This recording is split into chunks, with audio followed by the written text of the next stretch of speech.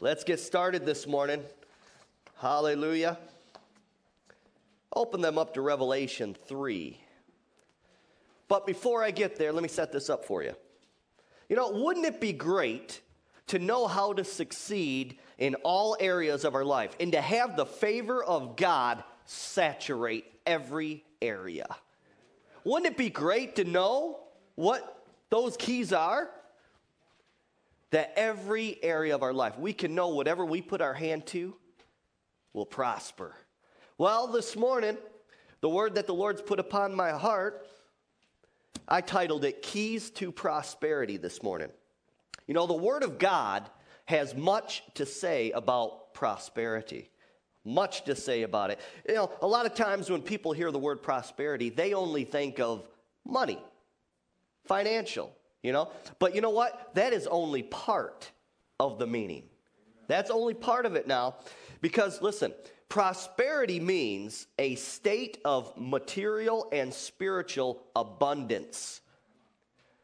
Let me say that again. Prosperity means a state of material and spiritual abundance. You see, true biblical prosperity means you have both. Both. And let me get into something here. The Greek word that's translated prosperity in the Word of God literally means this. I found this interesting. It means to have a good journey. Prosperity in the Greek literally means to have a good journey. How many of you know that life is a journey? Amen? Life is a journey. And our Heavenly Father is not opposed to us, His children, being prosperous on this earth. He just doesn't. And in fact, God wants us to prosper in all areas of our lives. Well, how about you with your children? Would you like to see your children living out on the streets in poverty? No, absolutely not. Why do people accuse God of that? Amen? And we're talking about divine love. He has divine love for us. Amen? He doesn't take pleasure in seeing His children suffer. Amen?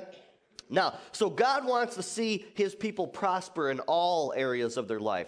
In fact, David, under the inspiration of the Holy Spirit, in Psalms 35:27, listen to this. He said, "Let the Lord be magnified, which has pleasure in the prosperity of His servant." God literally takes pleasure when His children prosper in life. Amen?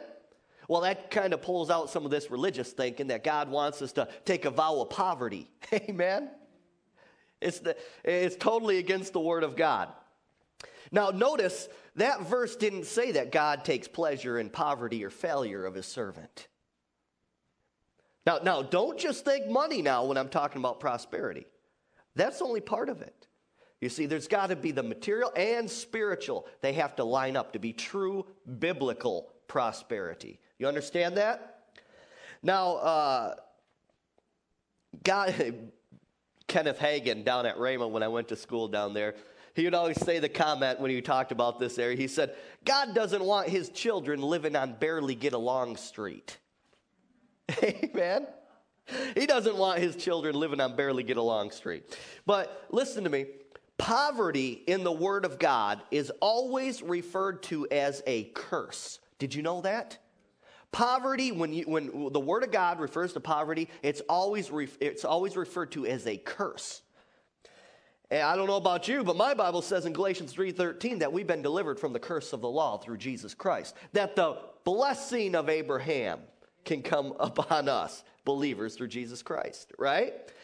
Now, but prosperity, on the other hand, is always referred to as a blessing. Go to Proverbs 10, actually. I know I told you to go to Revelation, but go to Proverbs 10:22. I want to show you something here.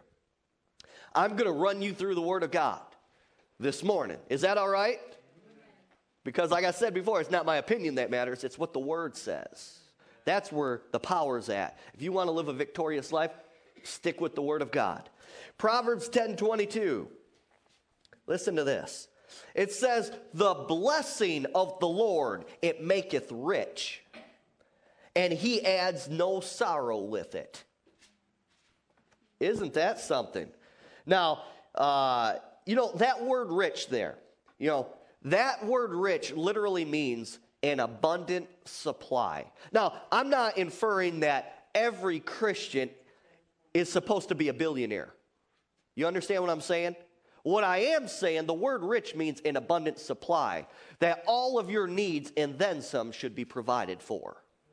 That's what the word rich means. We think of the word rich, our mind wanders and say, well, billionaire, millionaire. Well, if you get there, praise God. Thank God for it. Amen? But that word rich means an abundant supply that all of your needs and then some are provided. So don't think I'm going off on some wacky tangent here. I'm sticking with the word of God and what it says. Amen? And notice that the blessing of the Lord maketh rich, and it says it doesn't add sorrow. Isn't that awesome? Amen? Now, come on. Christians should be the ones who are getting the promotions on the job. Christians should be the one getting raises at work. And if you put these principles into action in your life, get ready to be promoted when you act on the word of God. Amen?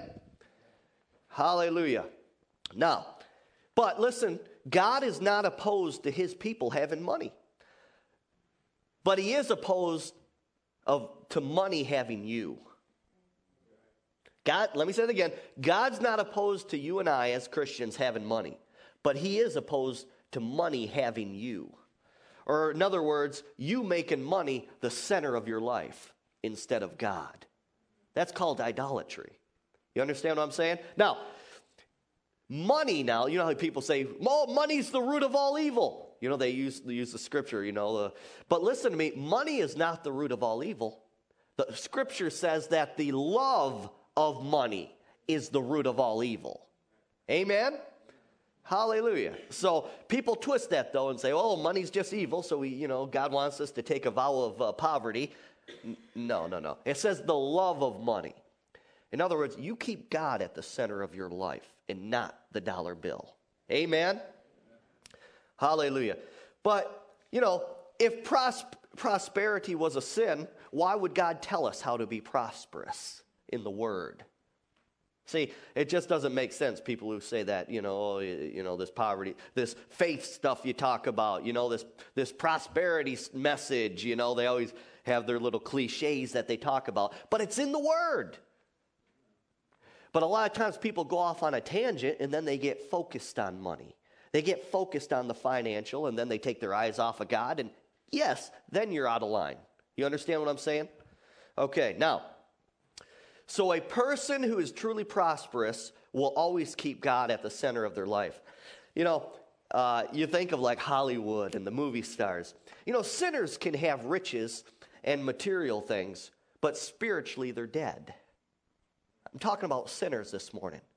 The people, who aren't saved, maybe in Hollywood, the actors, they're making millions, billions, trillions of dollars. But so they have the riches and material things, but spiritually they're dead and on a road to hell if they don't make Jesus Christ the Lord of their life. Psalm 73. Psalm 73 is an interesting psalm because it talks about the psalmist. He goes to God and questions God. He says, God, my enemies are prospering and I'm not. So this psalmist gets into jealousy because he's looking at the outward appearance. He's looking at these sinners who are prospering. He's saying, God, what's going on here? I'm serving you, and they're seem to be prospering. And but then it says the psalmist went into the sanctuary or the presence of God and then seen what was really taking place. You see, when we get in the presence of God, we can see things a lot clearer. When we see things through the eyes of the Spirit, things aren't always what they appear in the natural. You understand what I'm saying? So he said, when he went into the sanctuary, he said, then I seen how it really was. That those who are in sin are not truly prospering. And, most of the time people judge prosperity according to material possessions. Don't do it. Don't assume that someone's in prosperity just because of the things that they have in the natural, because of their bank account, because of material things.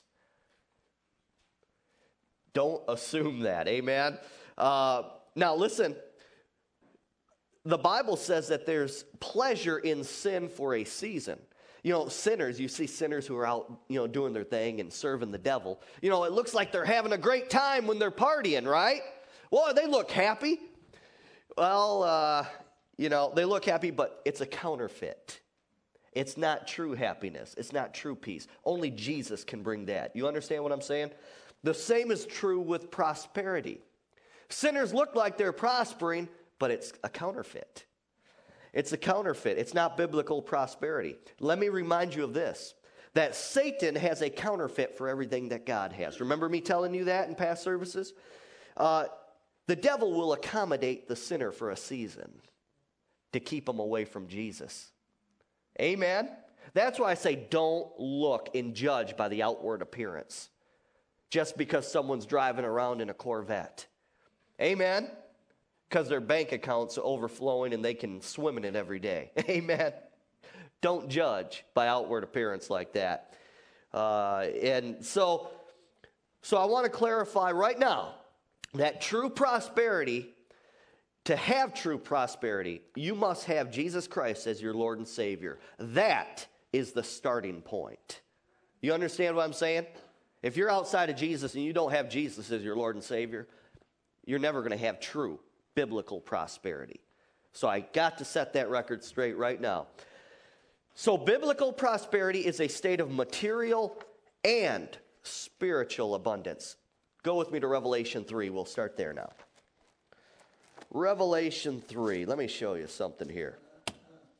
Don't you love the Word of God? Hallelujah. Revelation 3, 15 through 17. Now this is Jesus. The words in my Bible are in red, which means that it's Jesus Christ doing the speaking here. And Jesus is talking to 7 different churches in the beginning of the book of Revelation. And the one I want to point out here is the church of Laodicea that he's speaking to here. So Revelation 3, 15 through 17. He says, I know your works, that you are neither cold nor hot. I would rather that you be cold or hot. So then, because you are lukewarm and neither cold or hot, I will spew you out of my mouth. Because you say, listen to this, because you say, I am rich and increased with goods and have need of nothing. Listen to this. So the church is saying, hey, I have abundant supply, I'm rich, I have material things, I have need of nothing. But look at what Jesus goes on to say.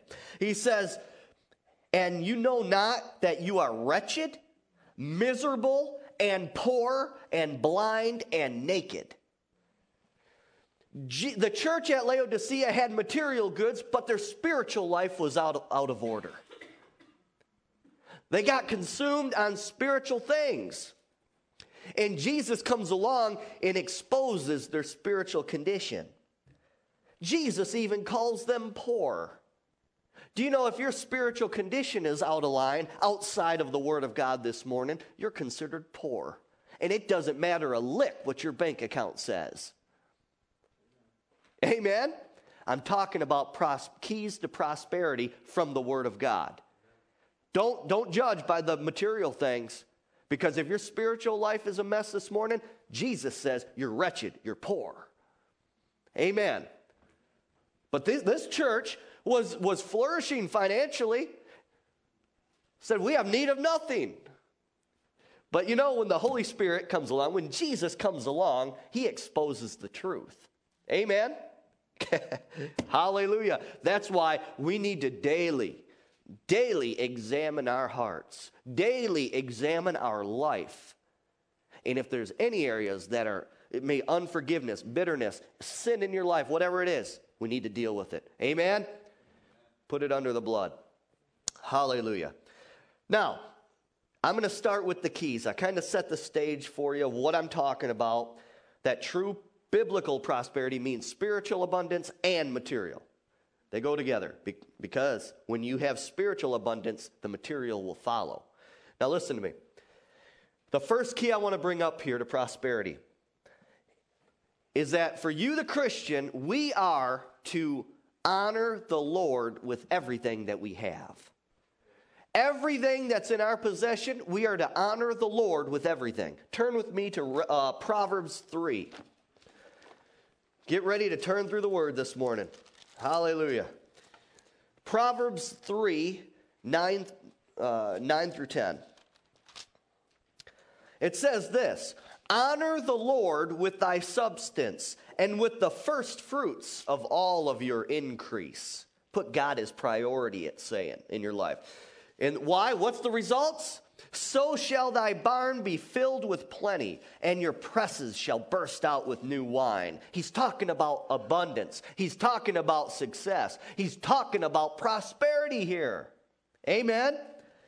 So we are to honor the Lord with everything that we have. And follow me now, part of that honoring the Lord with our substance includes the giving of tithes and offerings to the Lord.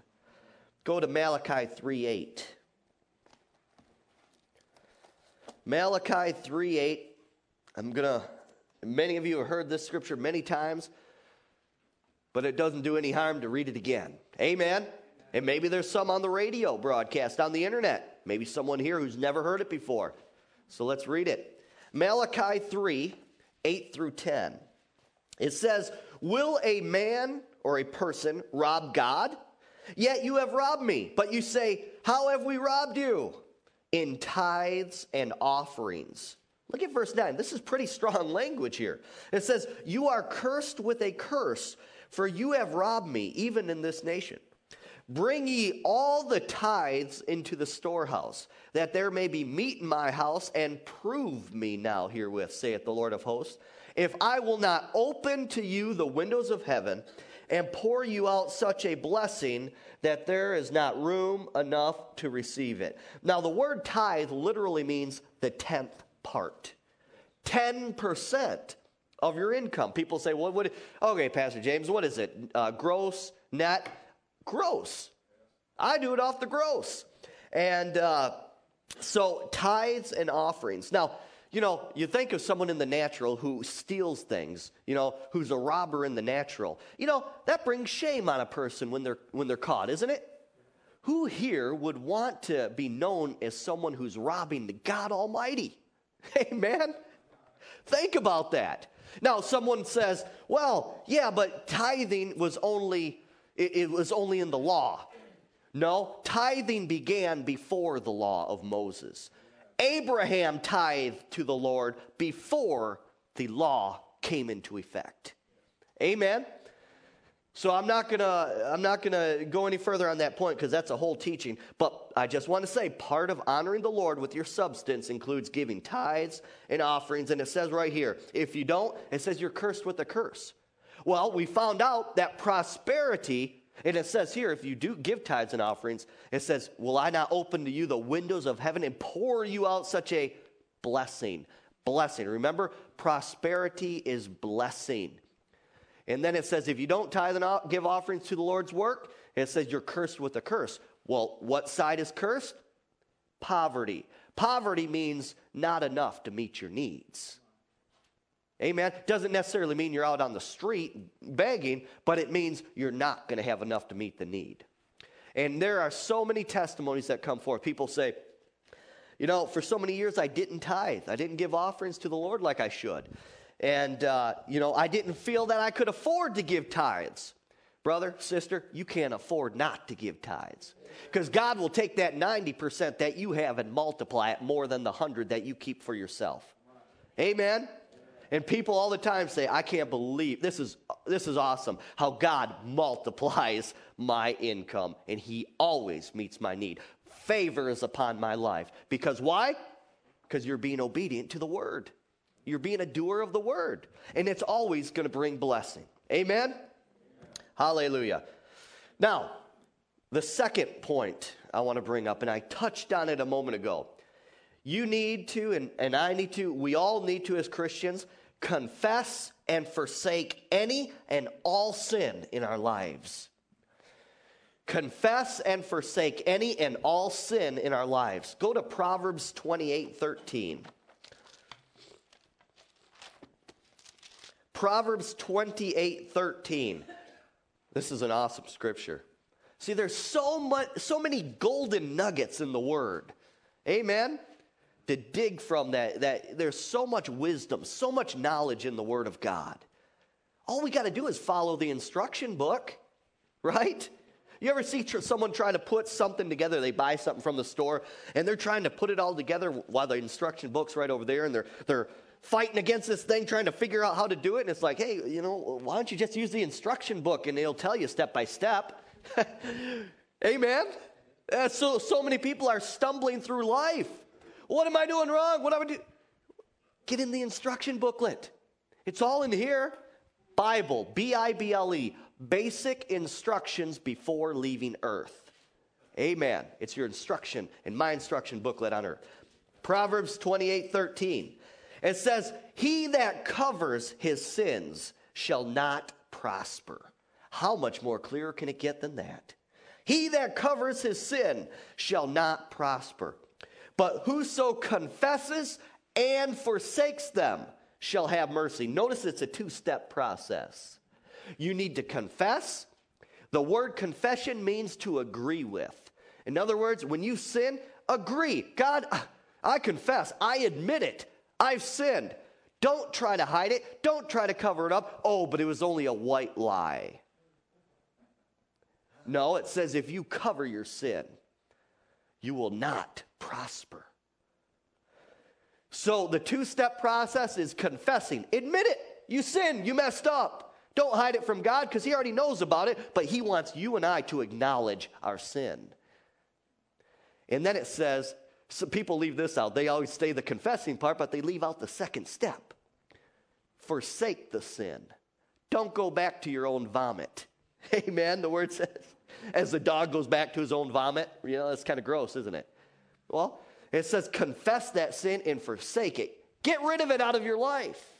Amen? Now, Proverbs 3:11 through 12. Hallelujah. Feel the presence of the Lord up here this morning. Proverbs 3:11 through 12. It says this, my son, despise not the chastening of the Lord, neither be weary of his correction. Listen to this. For whom the Lord loves, he corrects, even as a father the son in whom he delights in. The purpose of God chastening you as a Christian is to get you to repent of your sin. So you can be put back into a position to be blessed. It says here, okay, now parents, talk with me, parents. How many of you correct your children? Let me see your hands. Do you love your children? Have you ever spanked your children? It's not comfortable for the child, but you've done it. Why? To correct them, to show them what they're doing is wrong. And you want to get them back into the right lane. You know what I'm talking about? On the highway of blessing.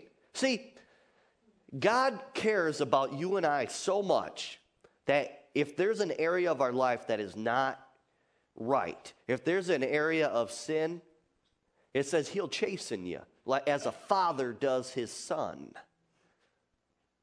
In fact, there's one scripture, I don't remember the exact reference, but it says that whoever doesn't get corrected said he's a bastard. He's fatherless. So we need to know that God's chastening hand upon us, he's doing it to show us he loves us and he wants us to get back in a position to be blessed. Do you understand that this morning? Amen.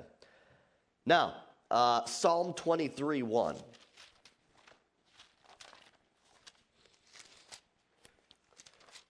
So don't keep fighting against him when you're having a hard time. Search your heart. There's probably something in your life the Lord's trying to show you. Be pliable in your heart. Soften your heart. And that's why I said daily examine your life. Examine your heart. Amen? Psalm 23:1. Listen to this.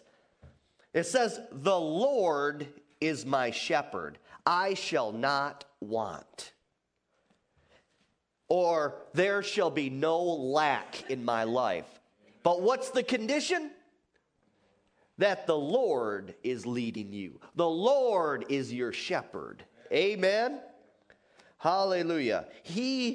When he corrects you, when he rebukes you for something in your life, make the changes. It's that simple. It's that simple. Just make the changes. And if the Lord is your shepherd and you're letting him call the shots in your life, you're letting his word dictate you through life, well, you're going to prosper in life. Amen? And God's favor will be on your life. Now, the next point I want to bring up here. Don't take counsel or advice from the ungodly. Don't take counsel or advice from the ungodly. Go to Psalms 1. Hallelujah. Psalms 1, verse 1. If you're there, say amen. Amen. All right, listen to this. It said, "Blessed is the man," or prosperous, you could say. Prosperous, successful is the man or the person that walks not in the counsel of the ungodly, nor stands in the way of sinners, nor sits in the seat of the scornful. Now, I want you to notice that it says ungodly. Don't take counsel from the ungodly. I want to point out, it doesn't say unbelievers. Now, it goes without saying that, don't take spiritual advice or advice from an unbeliever, right? They're spiritually dead. It's not good. But I want to point out it says ungodly, because there are some Christians who are not living godly lives.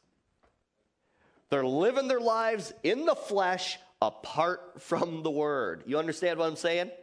It says don't take counsel from the ungodly. Now, I know some Christians that I wouldn't want to take advice from. Do you? Amen?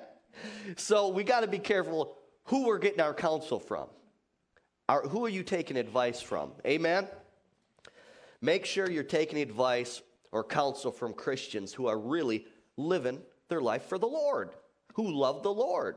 Amen? So that's one point there. Because if you're constantly going to take advice from an ungodly person or an unbeliever, well, come on. I mean, oh, I'm having marriage troubles. Oh, yeah, just divorce her. That's what the world's going to tell you, right? Then the spiritual Christians say, you know what, you need to pray about this, and, we're standing with you, we're going to pray with you, let's take you through the word here. You understand what I'm saying? Don't take advice or counsel from the ungodly, which includes backslidden Christians. Amen. Let's use some wisdom here. Amen. Next, key to prosper, you must fear or reverence the Lord in your life. You must fear or reverence the Lord in your life. Go to Deuteronomy chapter 8. Are you enjoying this? Are you getting anything out of this morning? Hallelujah. Now, there's so many other points that I could bring up, but you understand, within a 45-minute range here, all I can do is just bring up the points that I felt the Holy Spirit really lay upon my heart. Amen? Holy Spirit knows what we need to hear, right? He knew who was going to be here today. He knew who was going to be visiting today. And he knows what you and I need to hear this morning. Like I said before, a preacher's not exempt from their Sunday morning sermon. Right? When I'm up here preaching, when a preacher is preaching on Sunday, we're preaching to ourselves. Because it's not my word, I'm preaching the word. And nobody's exempt from the word of God. Amen? Now, Deuteronomy 8, verses 6 through 7. It says, "Therefore thou shalt keep the commandments of the Lord thy God, to walk in his ways and to fear him," or reverence him, it's talking about. "For the Lord thy God bringeth thee into a good land, a land of brooks of water, of fountains, and depths that spring out of the valleys and the hills.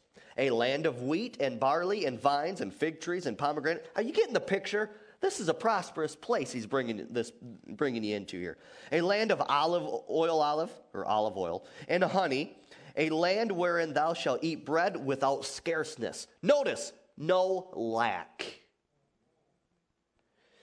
Thou shalt not lack anything in it. A land whose stones are iron, and out of whose hills thou mayest dig brass.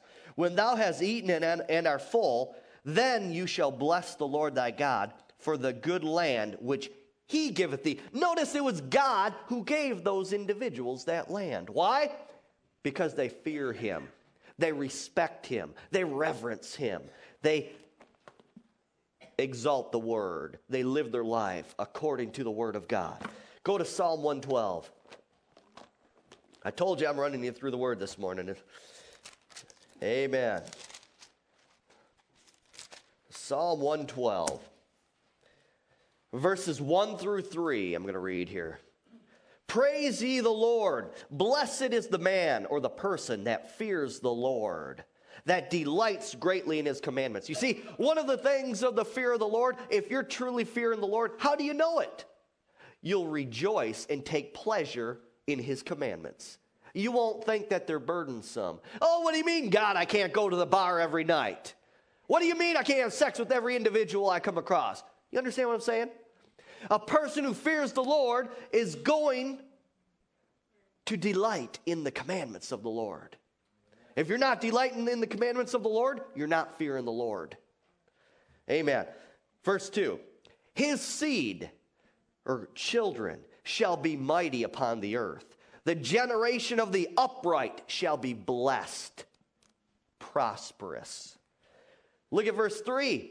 Wealth and riches shall be in his house, and his righteousness endureth forever. The man or the individual that fears the Lord, his children will be blessed, and it even goes on to say wealth and riches will be in their house. That's the word of God.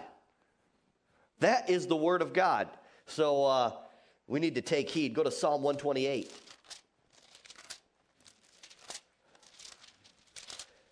Psalm 128. This was awesome when I read this one. Talking about the fear of the Lord here. One key to prosperity is that we need to fear the Lord. And as that one scripture pointed out, the person who fears the Lord, I just feel like saying again, takes pleasure or joy in the commandments of the Lord, in the word of God. Now, Psalm 128. Blessed is everyone that fears the Lord, that walks in his ways. If you fear the Lord, you're going to be obedient to him. For thou shalt eat the labor of thine hands. Happy shalt thou be, and it shall be well with thee. Thy wife shall be as a fruitful vine by the sides of thine house, thy children like olive plants round about the table. Behold, that thus shall be the man that be blessed. You shall be blessed because you feared the Lord. The Lord shall bless you out of Zion, and you shall see the good of Jerusalem all the days of your life. Yea, thou shalt see thy children's children, and peace upon Israel. Now listen to me. If you fear the Lord, another benefit of fearing the Lord, you're going to live a long life. It says you'll see your children's children. It's talking about your life on this earth. Amen? Now, Proverbs 14:26 says, in the fear of the Lord there is strong confidence. Faith. Without faith, it's impossible to please God. You can't fear the Lord without having faith. You need to believe what his word says. Amen? Now, if you truly fear the Lord with your whole heart, and you have that strong confidence in him, praise will follow. Is that right? Praise to him will follow. Look at, turn to Psalm 67. I want to show you a benefit of praising God. Praise to God is also referred to as blessing the Lord. Amen? And when you start praising the Lord, when you start blessing the Lord in your life, I want to show you what will happen. Psalm 67, verses 5 through 7. Listen to this. Let the people praise thee, O God, and let all the people praise thee. Then shall the earth yield her increase, and God, even our own God, shall bless us, prosper us. God shall bless us, and all of the ends of the earth shall fear him. When you start praising God, it releases the blessings of God in your life. You bless him, he blesses you back. Amen? Now, I was going to go somewhere else with that. I just had a vision. As I said that, let me just say it off the cuff. It's not in my notes. As I said, as you bless God, the blessings come back down. Did you know that rain occurs when there's so much moisture that raises from water on the earth? When the water raises up, the water vapor, and it gets too great, clouds form, and the clouds can't hold the water, and it rains. When you praise God, your praises go up, the blessings will fall down like rain. That's the vision I had as I said that scripture. Do with it what you will. Amen. Now, the next key to prosperity, you must be humble. We need to get rid of all pride in our lives. You must be humble. Proverbs 11:2 says, when pride cometh, then cometh shame. But with the lowly, or with the humble, is wisdom. It says shame's going to come if you're going to hold on to pride in your life. Now turn with me to Proverbs 16:18. So many scriptures about pride. I only picked out a couple. It says, pride goeth before destruction, and a haughty spirit before a fall. It says pride, if you have pride in your life, it's going to bring in destruction in your life. Totally contrary of prosperity, of success, or the favor of the Lord. Amen? Now, go to Proverbs 29:23. Hallelujah. A man's pride shall bring him low, but honor shall uphold the humble in spirit.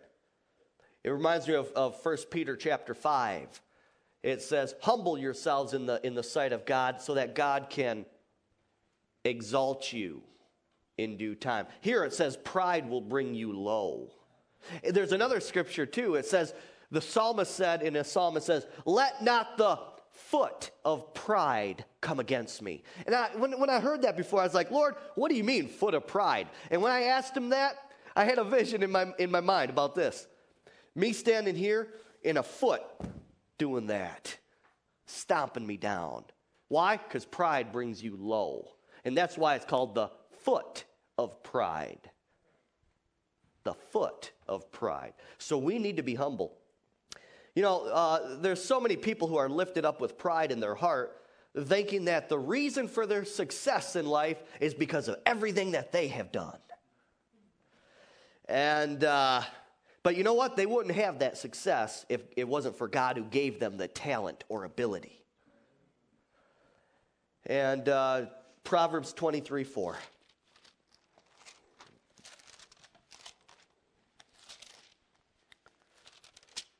Proverbs 23:4. This was interesting. It says, labor not to be rich. Cease from your own wisdom. You see, someone who has pride carries on in their own wisdom. And they're always seeking the buck for themselves. And they're always trying to accomplish things on their own instead of seeking first the kingdom of God. Instead of making the kingdom of God priority in their life. Remember, Jesus said, seek ye first the kingdom of God. And all of these other things will come. So people who have pride lose sight of their priorities in life. And let's see here. There's something else I wanted to pull out here. Labor not to be rich. I'm going to get into that in a minute down the road here. But, you know, we need to constantly remind ourselves that our real source on this earth is God.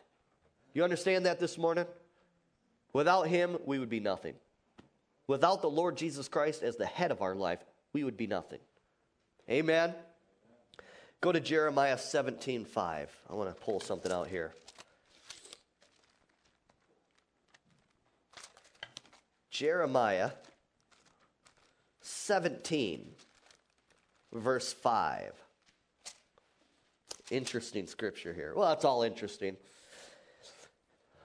It says, "Thus saith the Lord, cursed be the man that trusts in man, and makes the flesh his arm, and whose heart departs from the Lord." You see, someone who's in pride will trust in only what they see, and they'll trust only in their ability. And it says here, cursed is the man that does that, and whose heart departs from the Lord. If you have pride in your heart and you're trying to work things in your own strength all the time, lack will come into your life. It puts a wall up to prosperity in your life. Amen? Amen? Amen. Hallelujah. Glory to God. It's getting a little quiet in here.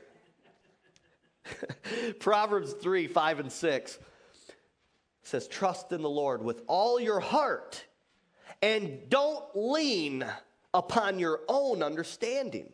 Our understanding is so limited. Yeah, how many times do we try to do things in our own strength? And I'll tell you right now, the Bible calls that pride. Because we're trying to do things apart from God. Amen. Psalm 127:1 says, "Except the Lord builds the house, they labor in vain that build it." In other words, your obedience to God and letting him lead you is what really counts in life. The rest of your works attempted outside of him are worthless, and it's called pride. That's what the word vain means. Worthless. Everything outside of allowing the Lord helping us, seeking wisdom from the Lord, seeking wisdom from the Word of God, everything else outside of that, Bible says is worthless. Now, the next step here, keys to prosperity, we need to renew our mind by daily meditating on the Word of God. 3 John 2. Making a decent on time this morning. We'll be out of here by the time Super Bowl starts tonight. 3 John 2. Kidding. All right, 3 John 2. It says, "Beloved, I wish above all things that thou mayest prosper and be in health, even as thy soul prospers." Notice God said here, or John, under the inspiration of the Holy Spirit, says, "Beloved, I wish, or it's my desire, that above all things, that you may prosper." I asked the Lord, I said, why did you put the word wish? I wish above all things. And you know what came back to me? The Holy Spirit said this to me. He said, because your prosperity is not dependent on me, it's dependent upon you. Now think about it. Now, but you're saying, yeah, but Pastor James, you just said, trust on God, lean on God. Yeah, but you're the one who has to put these principles into action in your life. That's why God says, I wish above all things. It's his will. It's his desire. But you are in charge of your own life. You have a free will, you and I, don't we? We can do what we want. I could leave here today and go to a strip club if I wanted to. You understand what I'm saying?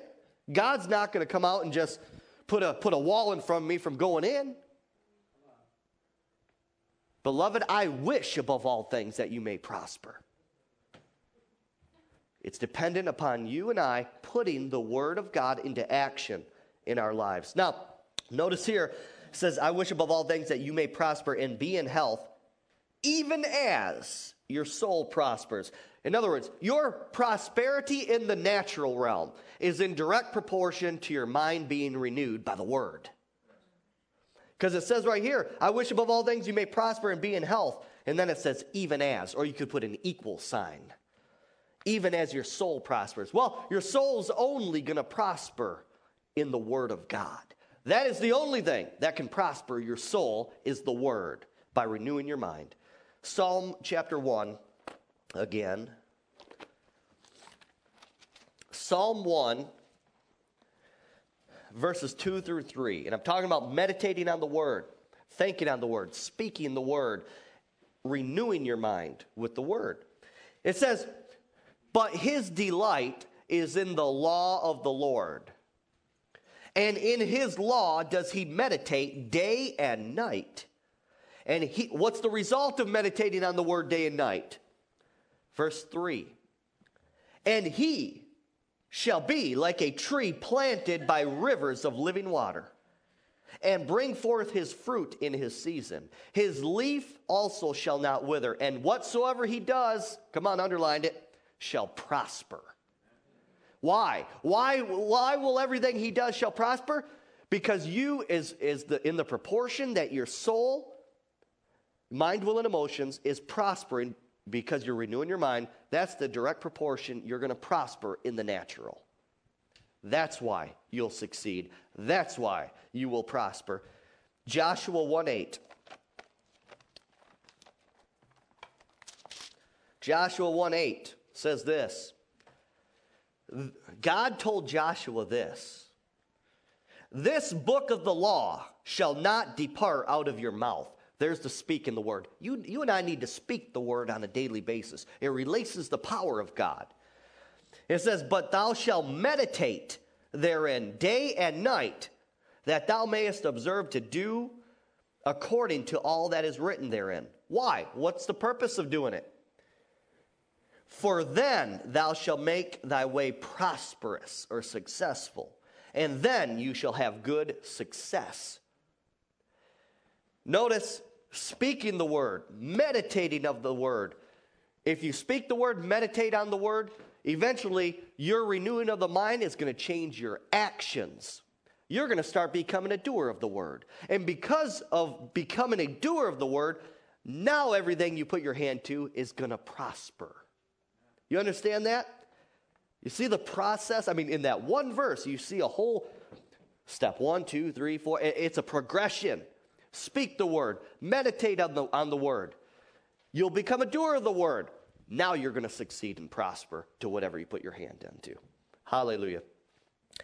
Now the last point I want to make today about keys to prosperity, this is such an important, they all are important, but this one is really important too. We need to help the poor and reach out to those in need.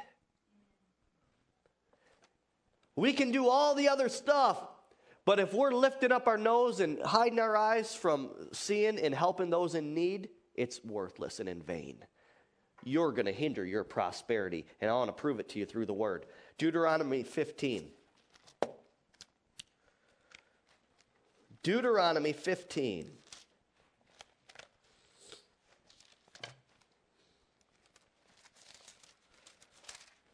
Hallelujah. Deuteronomy 15, verses 7 through 10. It says, "If there be among you a poor man of one of thy brethren within thy gates and in thy land, which the Lord thy God giveth thee, thou shalt not harden your heart, nor shut your hand from your poor brother. But you shall open your hand wide unto him, and shall surely lend him sufficient for his need in that which he wanteth. Beware," listen, this is important. "Beware that there's not a wicked thought in your heart, saying, the 7th year, the year of release, is at hand. And thine eye shall be evil against your poor brother, and you shall give him nothing. And he cry unto the Lord against thee, and it is sin unto you." Now, I want to explain. It says the 7th year, the year of release. It's talking about the year of Jubilee. Every 7 years, there's called the year of Jubilee, where everything that was taken from someone was returned. And this is saying someone's using that excuse, saying, "I'm not going to help the poor. They're just going to have to wait until the year of Jubilee." You understand? So he's trying to make an excuse not to help the poor guy. Verse 10. It says, thou shalt surely give him, and your heart shall not be grieved when you give unto him. Why? Because 2 Corinthians says God loves a cheerful giver. Remember that verse? Here it says, when you give unto the poor, don't give grievously. Don't be grieved to give unto the poor. Do it cheerfully. Because that for this thing the Lord thy God shall bless you in all of your works, in all that you put your hand unto. Notice, when you help the poor and you do it cheerfully, you're going to be blessed. And it says everything you put your hand to will be blessed also.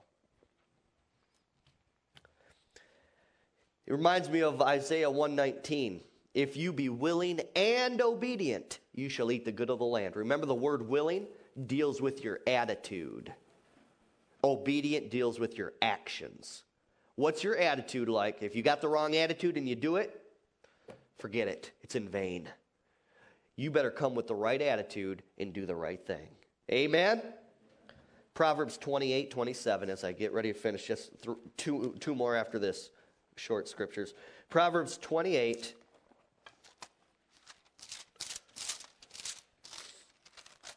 Proverbs 28:27 says, he that gives unto the poor shall not lack, but he that hides his eyes shall have many a curse.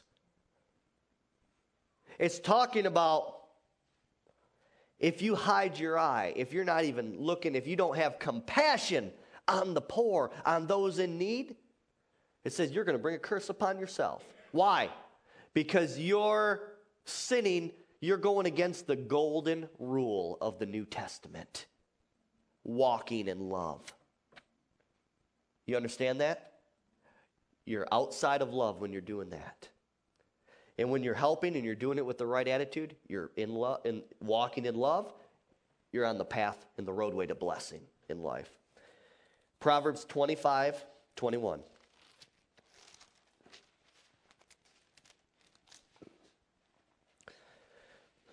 Proverbs 25, verses 21 through 22.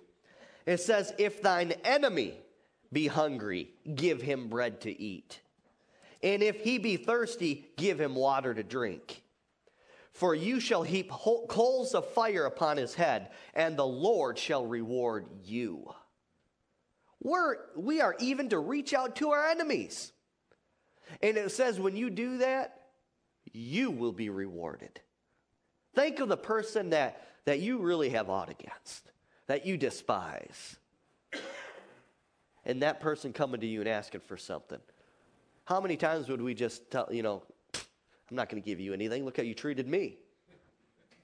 But the Word of God says that we are to bless our enemies. And you will be rewarded for it. And the last scripture, Ephesians 4:28. Hallelujah. Ephesians 4:28, the last scripture.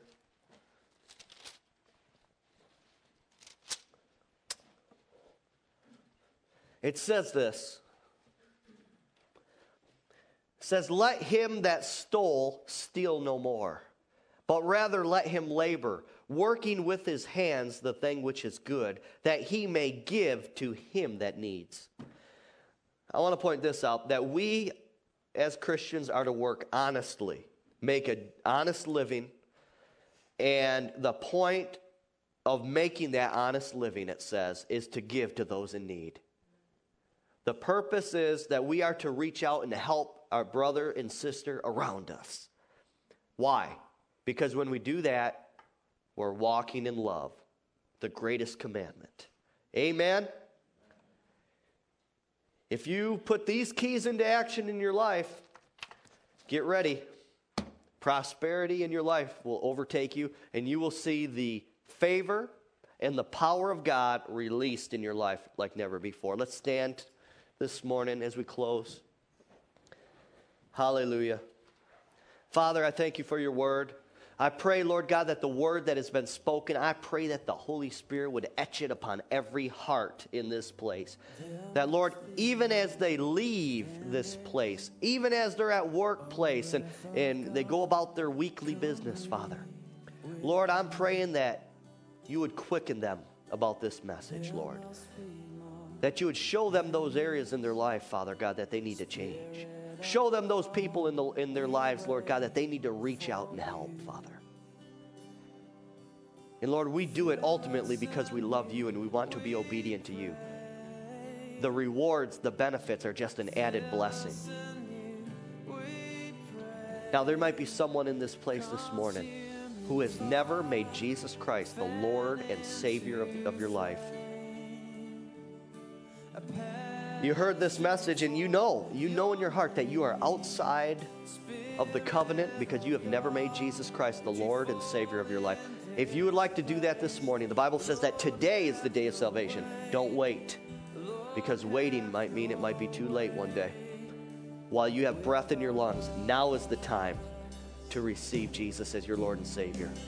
If you'd like to receive Jesus as Lord and Savior, I want you to come down to this altar, and I want to pray with you over here, to your right, my left over there. If there's someone in here who would like to rededicate their life to the Lord, you know you're backslidden, you know you're not living the life that God desires you to live, I want you to come down over here, and I want to pray with you just to rededicate your life. A new beginning with the Lord. Amen. If there's anyone in here who has never received the baptism in the Holy Spirit, the baptism in the Holy Spirit, the purpose is to be a powerful witness for Jesus. It's a second experience. See, when you make Jesus Lord of your life, when you become born again, the Holy Spirit lives inside your spirit. But then there's a second experience called the baptism in the Holy Spirit. The Apostle Paul asked certain disciples in Acts 19, he said, have you received the Holy Spirit since you believed? It's a second experience. If you'd like to receive the Holy Spirit baptism, I want you to come down to this altar. If there's anyone in this place that needs a healing in their physical body, you just need the prayer of agreement. You want me to pray with you about a situation, I want you to come down to this altar and I want to pray with you. Examine your heart as you listen to this song.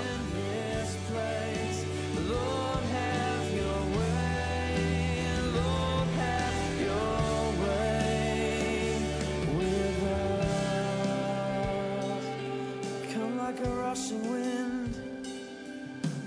Come like a rushing wind. Clothe us with power from. Lift your hands to the Lord and thank Him for what He's done today. Commit to Him. Tell Him you're going to do it.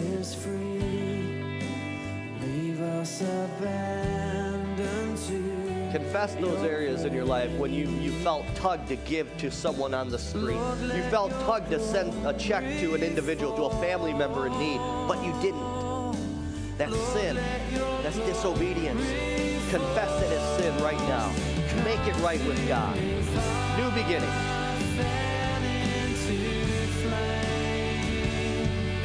A passion for your name. Spirit of God, would you fall in this place? Lord, have your way.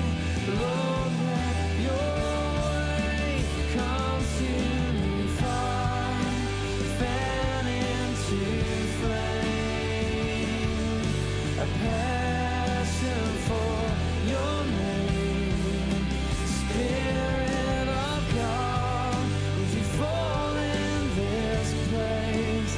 Lord, have your way. Lord, have your way with us.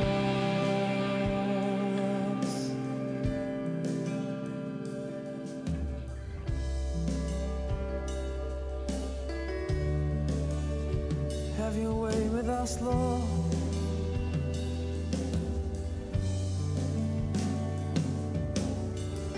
Stir it up in our hearts, Lord. Stir it up in our hearts, Lord. Stir it up in our hearts. Passion for your name. Stir it up in our hearts.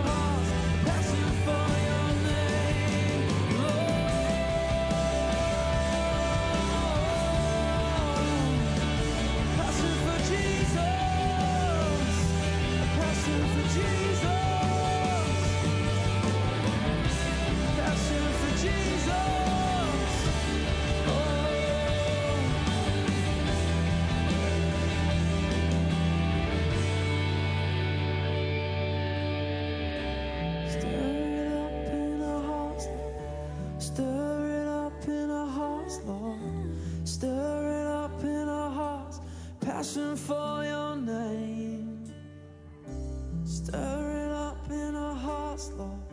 Stir it up in our hearts, Lord. Stir it up in our hearts. Passion for your name.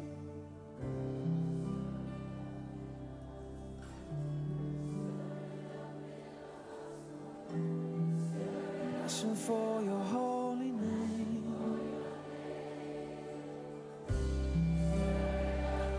Stir it up. Oh, stir it up. Passion for Jesus.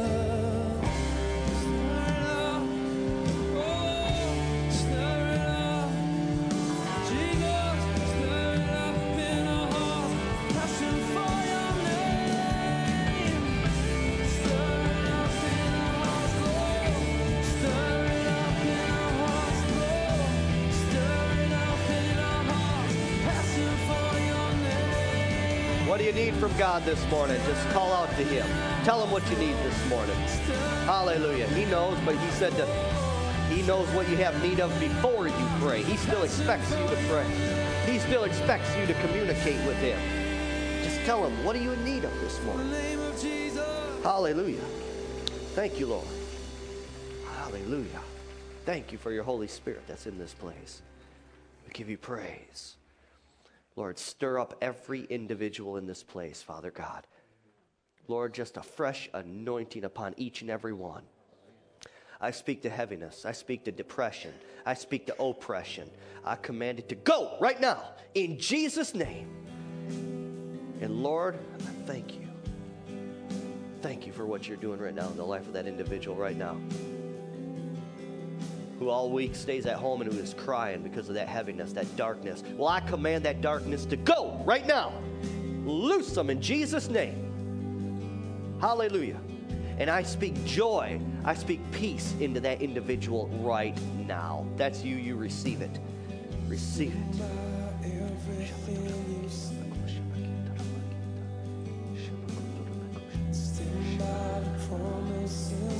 Just worship the Lord as the song plays. Tell Him what you need.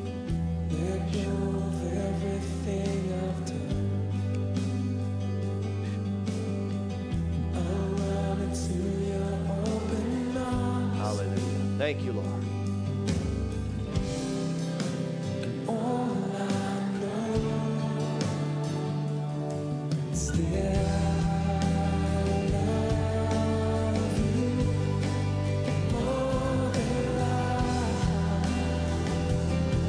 Lord, we love you more than life. More than life, we love you. We put you at the throne of our lives. Hallelujah, the center of our lives.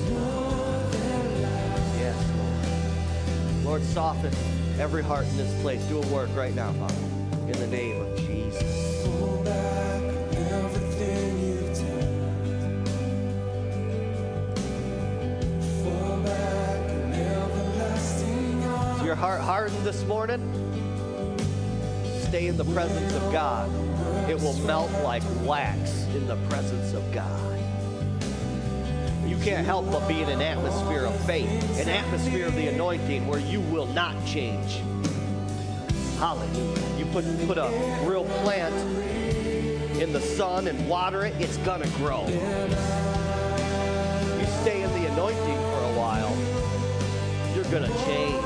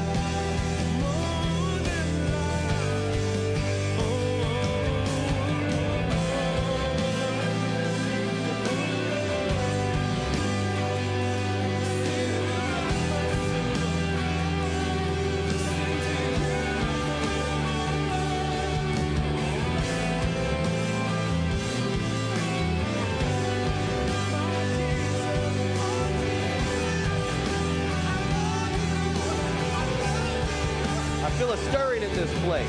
Thank you, Lord. Thank Him for it. There's someone's getting changed. Something's happening. There's a breakthrough coming through. Hallelujah. Thank you, Lord. See, we're not into playing church. We're into relationship with Jesus. Amen?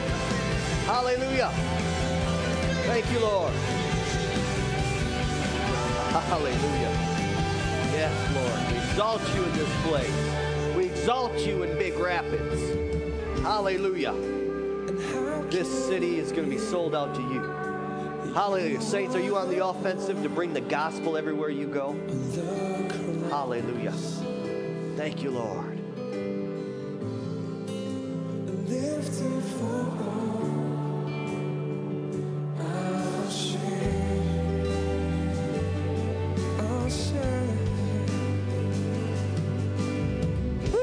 There's going to be more miracles, signs, and wonders taking place at these healing meetings, in our services. Hallelujah. Why? Because we invite the Lord to be present. We go on His leading, by His Spirit, not our own. Amen. When we do that, we will see results. Get ready. Get ready for a move of the Holy Ghost that has never been in Big Rapids before. Hallelujah. Woo! Glory. Hallelujah. We're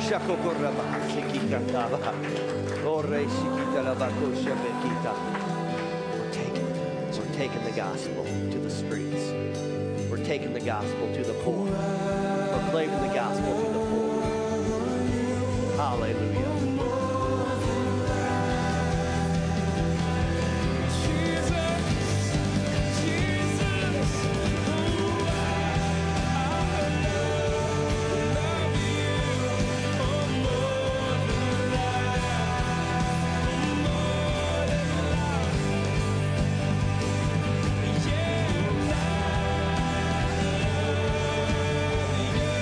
Refreshing taking place right now. Jump in the river. Jump in the river. Hallelujah. Glory to God. Thank you, Lord. Thank you, Lord. Lord, let your power flow over the lives of these people. We're changed from glory to glory. Hallelujah. Thank you, Lord. It's a process. It's a process, and that process is alive and well in you, in this church. Amen. More than life. We love Him more than life.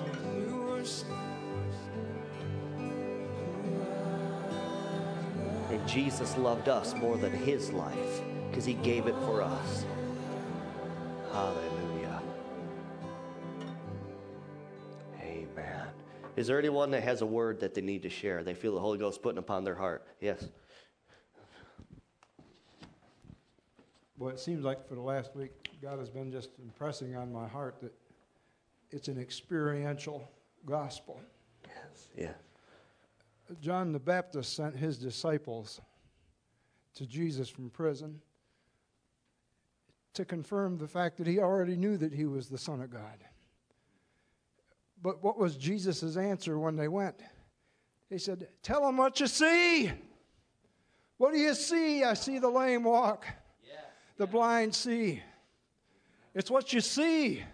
You're going to see the power of God manifested in these last days like you've never seen it. God has just spoken again and reminded me that Brother Hagin's prophecy will be fulfilled this year. This is the year. The prophet was never called out of the church by God. It was called out of the church by man. That office of the prophet God wants back in place in doing the work that God has called him to do. So see what the Lord's doing. Watch and see. Yes. Hallelujah. Woo! The Holy Ghost is flowing in here. Is there anyone else who has a word from the Lord that they'd like to share? Anybody else? Yeah. I think Elizabeth saw my hands, and I know you did. They were red and inflamed, and they hurt so bad I couldn't put them out straight. There were a couple scratches there, but the redness is gone. They were red and inflamed. Really, they were red and inflamed. We believe you. And now, look. Hallelujah. See, When you step out and act on God's word in faith and be led by the Spirit, things will happen. Things are going to happen. Got another one here. You got to do something. You got to kneel down. Kneel down. Yep. The Spirit of the Lord was saying to you that your gift is going to go before you. And as you step out of the water, into the water, the Spirit of the Lord says you will walk and you will reach out to people that you have never, ever thought you would reach out to before. And as you trust the Lord, as you keep your eyes upon Him, and don't get over here into this thing and don't get over there into that thing, but as you keep your eyes on the Lord, that gift will go before you. And you will marvel because it's God that's done it. It is not anything to do with you, but it's what God has done in and through you. And Elizabeth, she will rise up and many will come to her because of the wisdom that God has given to her. And it will be because of the Lord working in and through her that she is be able to reach out also. Because God has joined you together as one. And He will do those things that He desires to do in you. But remember, your gift will go before you. Thank you, Father. I receive that. Thank you, Lord. See, when the Holy Spirit's moving, don't cut Him off. Amen? Flow with it. Flow with it. Anyone else before we close this out? Yes, come on up. Hallelujah. When our church was going through the time, Pastor Anthony had left, and when we were in praise and worship, and we were kind of like, are we going to go forward as a church? And I saw this young man kneeling, and it was this branch that our church had been wiped out, but there was a single shoot, and that young man, you were over that church praying over that single little vine. The whole area, it was like, reminded me like of a lilac bush or something, and there was only a single shoot coming, and that shoot was going to be tender, and that God would take care of that, and that shepherd would be praying over that and bringing the life. And then when I just saw you, I was like, oh, praise God. Oh, that is powerful. Thank you so much for sharing that. Woo, glory to God. That is powerful. That is powerful. Anybody else? Come on up, Asahan. Wow. Told you we'd get out of here by Super Bowl. I just want to share this wonderful living God's words in us. Fear not, for I have redeemed you. I have summoned you by name. You are mine. When you pass through the water, I will be with you. And when you pass through the rivers, they will not sweep over you. When you walk through the fire, you will not be burned. The flame will not set you ablaze. Thank you, Lord, for this word. Amen. That's powerful. Amen. Praise the Lord. You know, wow, awesome. When we were getting interviewed by the church, remember what the church when the congregation was sitting down and Elizabeth and I were sitting up here and you guys were asking the questions when we came for the interview. I remember we were talking about signs and wonders and the power of God, and I remember Laura saying, I just don't want to talk about it. I want to see it. And we're seeing it. In fact, she got a healing in her thyroid. So the Lord's speaking right to her, amen? So we're going to see mighty, mighty things. Guys, have a great week. And remember that there is a sin of gluttony, so watch out what you eat while you're watching the Super Bowl. And have a great week. We love you. Come on back on Wednesday. Amen.